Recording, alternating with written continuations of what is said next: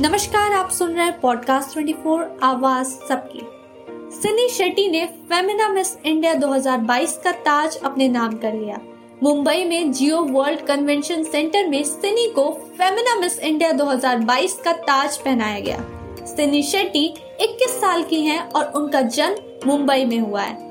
हालांकि वो मूल रूप से कर्नाटक की रहने वाली हैं। इन्हें मिस इंडिया 2020 मनासा वाराणसी ने ताज पहनाया, जहां राजस्थान की Rubel Shekhawat first runner up बनी, वहीं यूपी के शनाता चौहान ने सेकंड रनर अप का खिताब अपने नाम किया।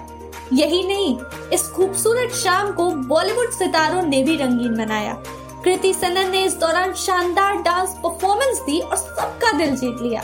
नेहा धूपिया और मलाइका अरोड़ा इस दौरान बाकायदा जूरी मेंबर के तौर पर मौजूद रहीं।